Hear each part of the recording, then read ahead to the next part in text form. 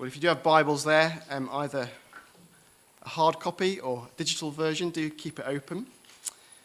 And we're going to be thinking about this breakfast by the sea that Jesus had with his disciples and how Jesus revealed himself to his disciples. But as we begin, I want to ask you to think about your relationship to mission. If you're a Christian,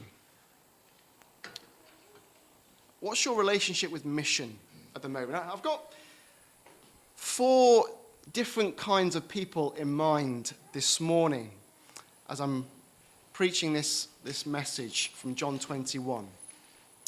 4 different places that we might be at in our relationship with mission.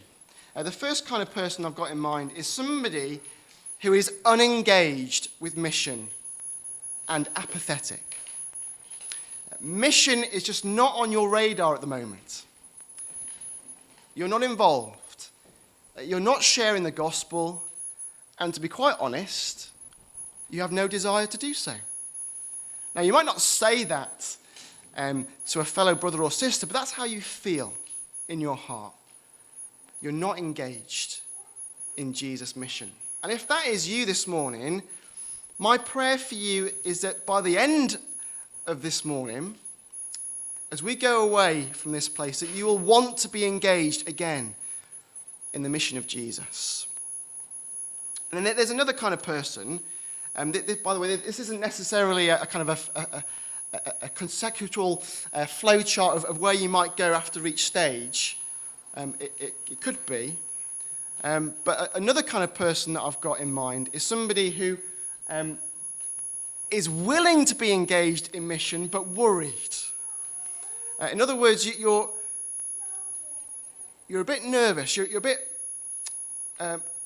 afraid of the idea of sharing the gospel with somebody. You want to do it, but you wonder, well, if I get that opportunity, will I be able to do it? Or will I just mess it up? Will I say the wrong thing in the wrong way? And for you, if that's you this morning, I want you to be emboldened as you go away from this time together. And there's 2 other kinds of people. And from the outside, these 2 kinds of people look very similar. There's those who are engaged and passionate about mission, but also those who are willing to be involved in mission, but are weary. And these 2 kinds of people are doing the same kinds of things. You're involved in sharing the gospel. You're involved in mission in the local church. It's just that one kind of person is really fired up and passionate about this, and the other kind of person was fired up and passionate, but now has just got a bit weary. And you know how it is, don't you? When life is so busy, family life, work life, and serving Jesus can be hard at times. And we do get weary. And whether you're engaged and passionate or you're still involved in mission but you're weary, I want you to go away being encouraged this morning. So 4 kinds of people I have in mind. But I also have those in mind this morning who might not yet be Christians. And if you're not yet a Christian this morning, then you're very welcome to be part of our gathering. And we want people who aren't yet Christians to come and to spend time with us and to hear the gospel. So this gathering isn't just for Christians, it's for those who are not yet Christians as well. And this is an account about Jesus revealing himself, making himself known, appearing to his disciples. We read that in verse 1, and we read it at the end of the passage in verse 14. And this happened after Jesus was raised from the dead. Verse 14. If you're not yet a Christian this morning, I want you to understand and to know that Jesus is alive. He proved that he is alive by appearing not just to his disciples, but to many other people after his death. And it's recorded for us in the Bible. That's why we spend so much of our time together here at FCC, reading from the Bible, preaching from the Bible. That's how we know that Jesus is alive, because the Bible tells us. Eyewitnesses who saw Jesus wrote down what they saw and heard, and we have it recorded for us. So Jesus is alive, and Jesus can be known today because he's alive. And he wants to reveal himself to you today. If you're not yet a believer, Jesus wants to make himself known to you, just as he did to his disciples back then by the Sea of Galilee. But why is Jesus revealing himself? Because the disciples already know that Jesus is alive.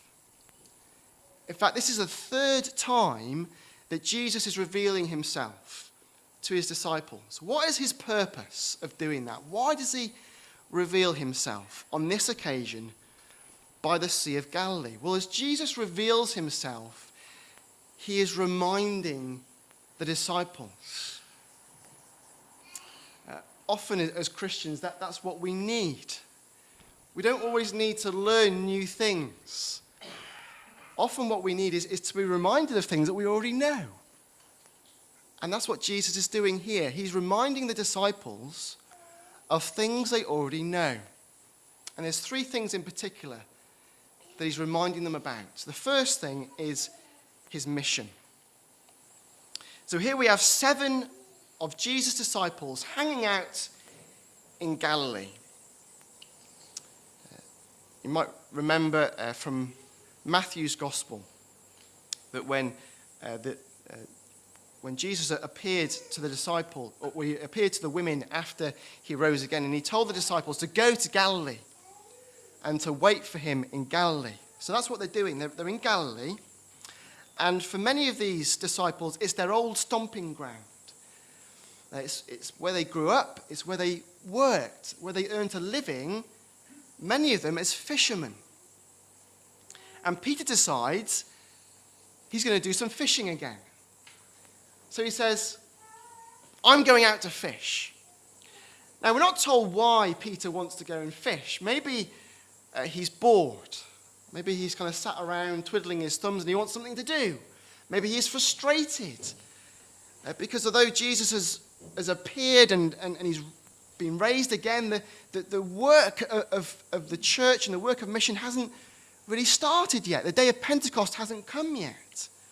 Maybe he's frustrated. Maybe he just simply needs to get some food for his family. He needs to go fishing. Maybe he needs money. Maybe it's a comfort thing. He's going back to what's familiar. He's grown up fishing and he goes back to what he's familiar with. Well, we're not told why Peter wants to fish, but we are told the result of their night of fishing. They caught nothing. I've never actually been fishing myself, but I imagine if you spend all that time fishing and you invest in it, you get the nets out or your rod out and all the equipment, and I quite often walk down the River Trent with the dog, and I often see fishermen. And the other week, this guy had a huge trailer of equipment that he was pulling down the river. And to put all that effort in and catch nothing must be frustrating. And these men have been out all night and they've caught nothing. And this is where Jesus comes in, although they don't know it's Jesus yet. And he turns up on the shore, on the beach, and he calls out to them, "Friends, haven't you caught anything yet?" Well, no, we haven't. It's quite obvious we haven't caught anything. And so Jesus gives some helpful advice. Well, throw your net on the right side of the boat and you'll find some. As if they haven't probably tried doing that before. As if, that there's going to suddenly be fish on the right side when there wasn't any on the left side. But they do it.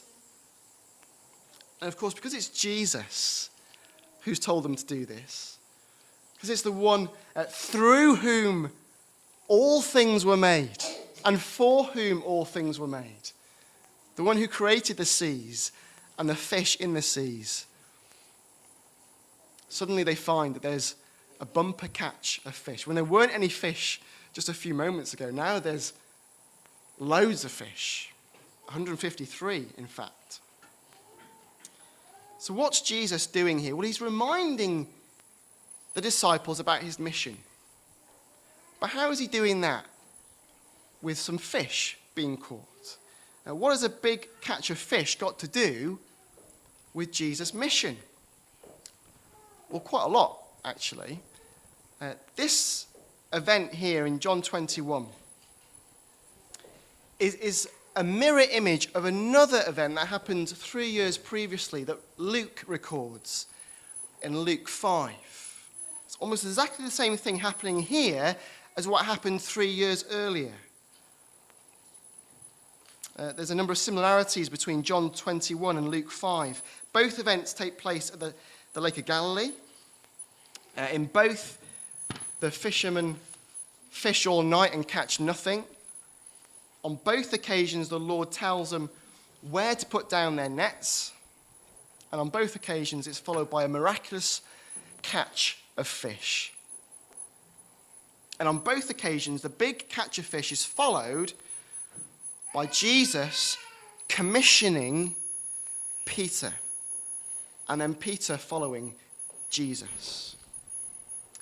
So you see, Jesus has already made the link clear between fishing and mission. The disciples knew that. They knew that they were called by Jesus to be fishers of men. That's what Jesus says to Peter in Luke 5, verse 10. Don't be afraid. From now on, you will fish for people.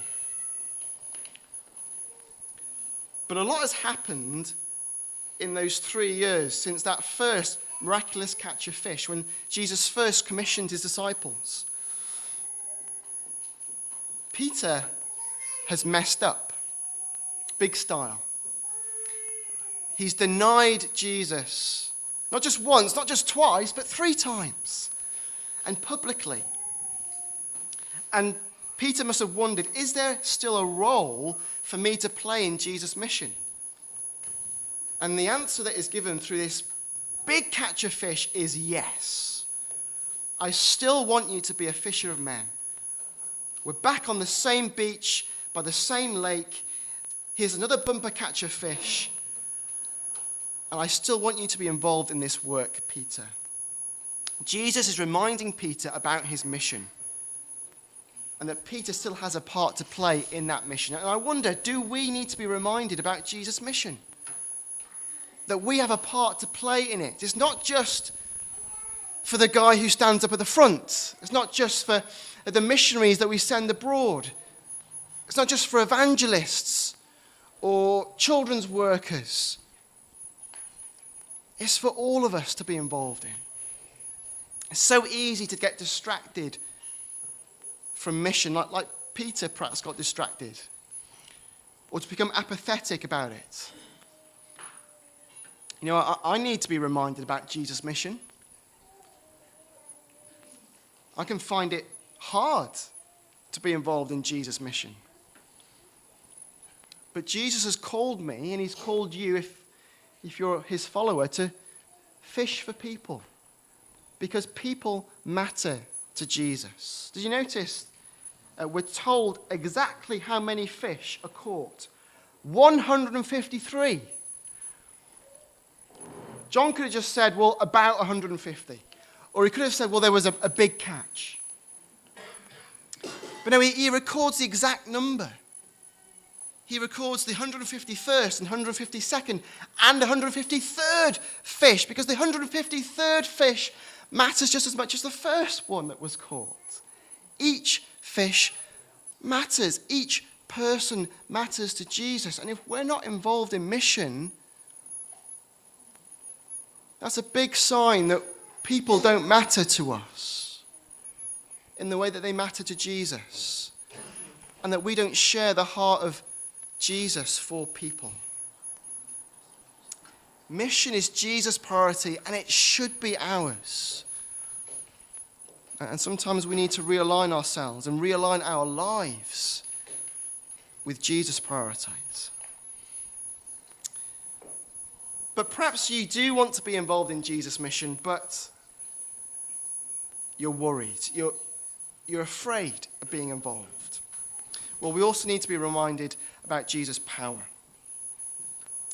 And it's an obvious point, really, isn't it? That Jesus has provided this bumper catch of fish out of nothing, out of nowhere.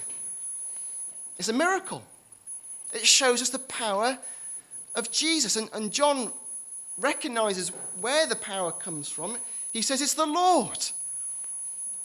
He's the one who provides the fish. And all we have to do as his followers is just put down the nets. And the fish will come.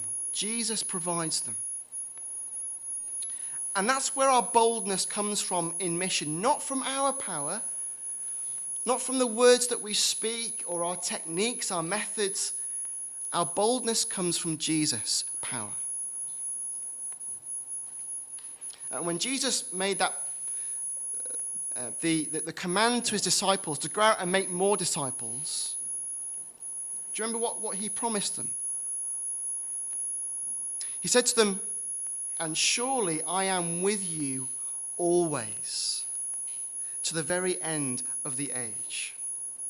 When you step out into Jesus' mission, wherever that might look like for you, Jesus goes with you, and his power goes with you. You're not on your own. He is with you. Jesus will provide the fish, and Jesus will keep the fish as well. Notice that this net holding the 153 fish doesn't break.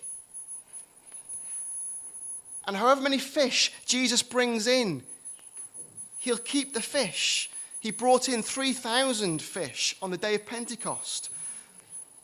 But the net was big enough for all the fish.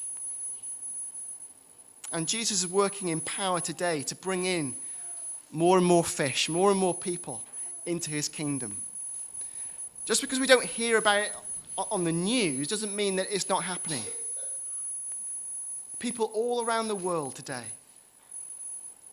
are starting that journey of following Jesus. The fish are coming because of Jesus' power. And as his followers, we just put down the nets and we trust in Jesus' power for mission. But we don't just see Jesus' power displayed here on the beach. We also see his heart. Not only does Jesus provide fish, he provides breakfast as well. And there's a charcoal fire burning on the beach.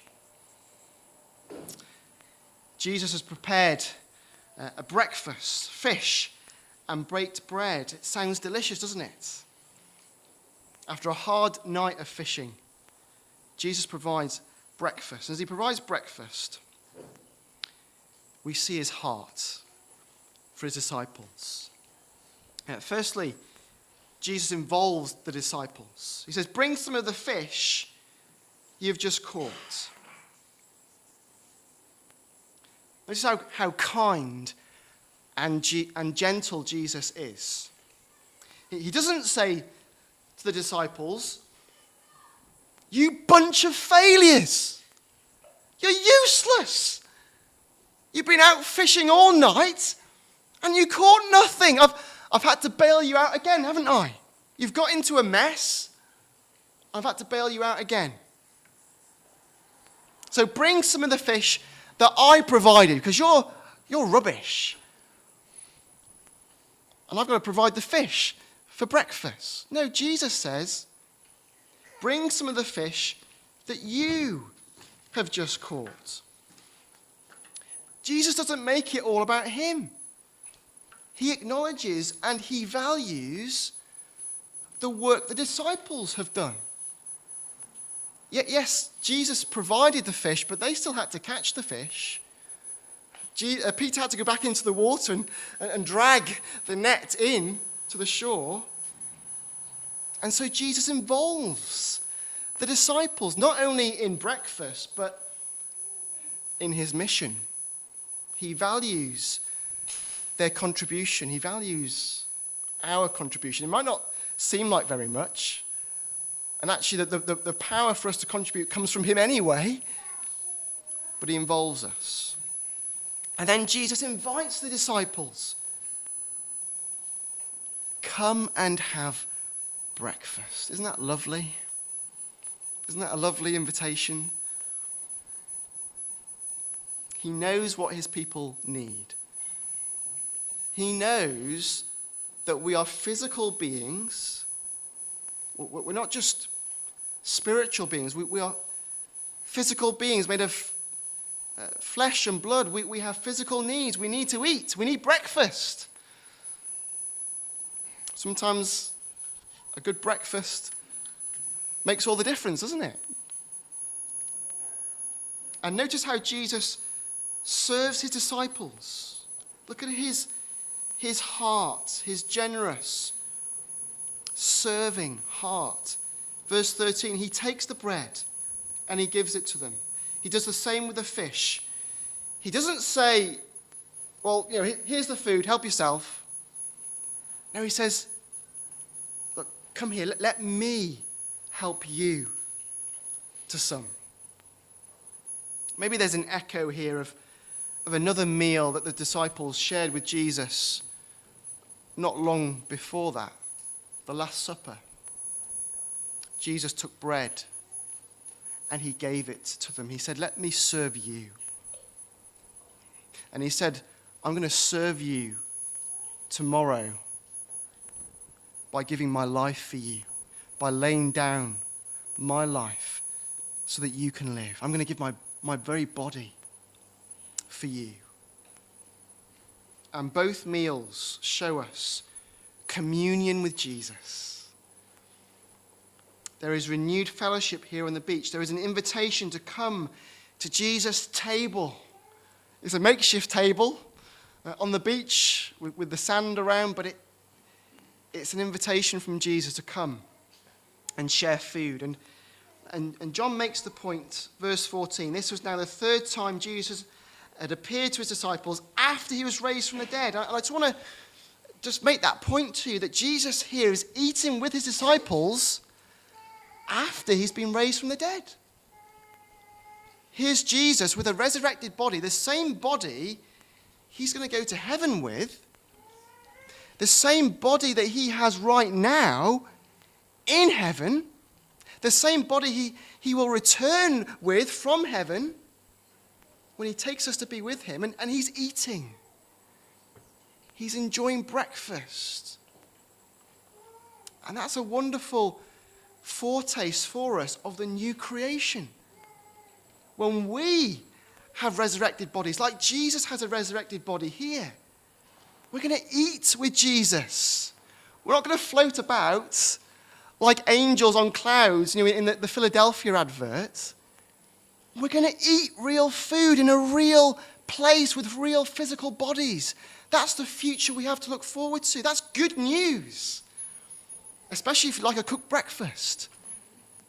We're going to eat with Jesus in his kingdom. And this is a foretaste of that.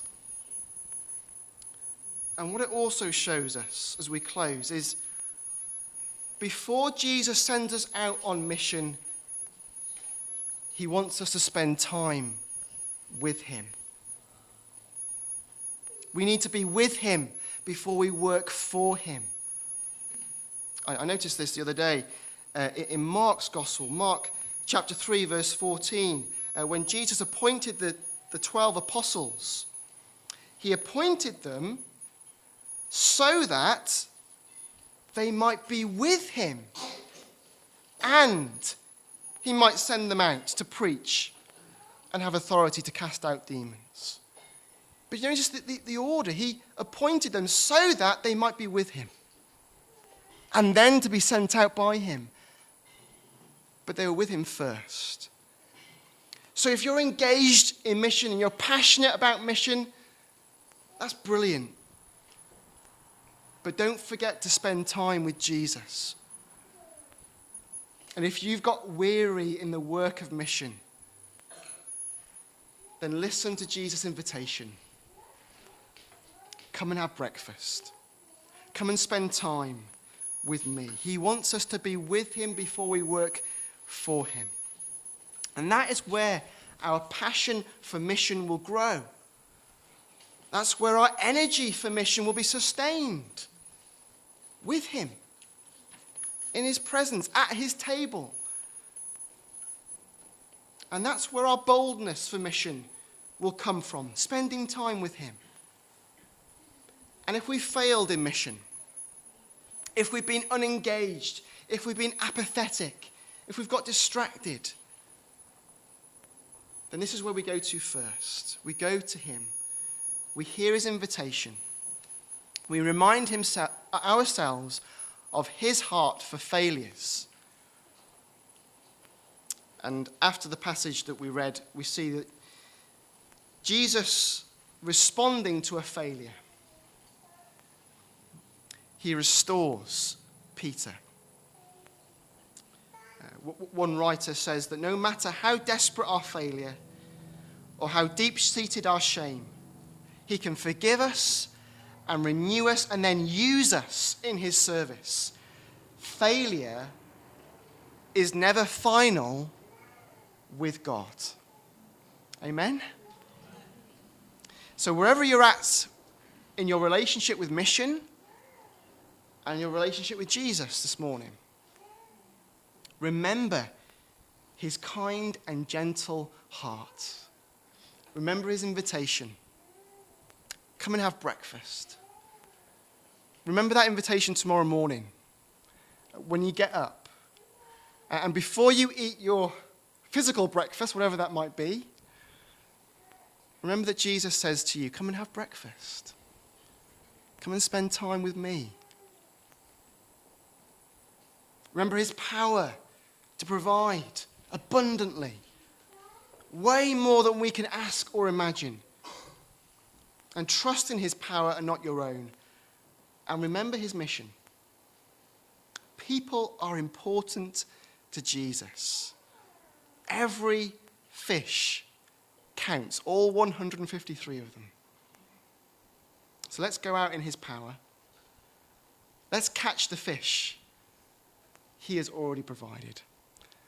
And let's give them the same invitation that Jesus has given to us, to come to him and enjoy life in him. Amen. Let's pray.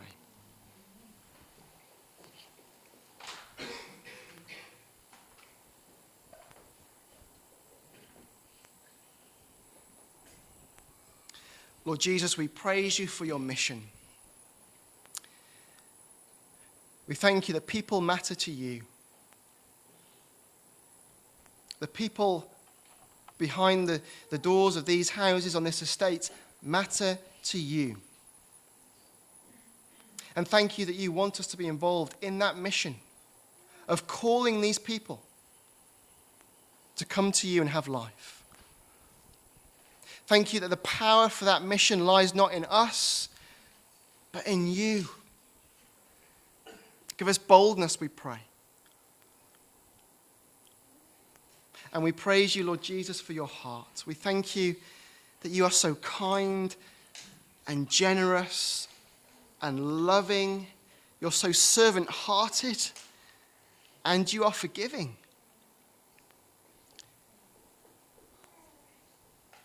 And so help us to come to you. Help us to spend time with you. And then be sent out by you in your mission. In your name we pray and for your glory. Amen. Let's respond by singing together. When the musicians are ready, we're going to hear the call of the kingdom to go out to the lost and to proclaim the good news to them.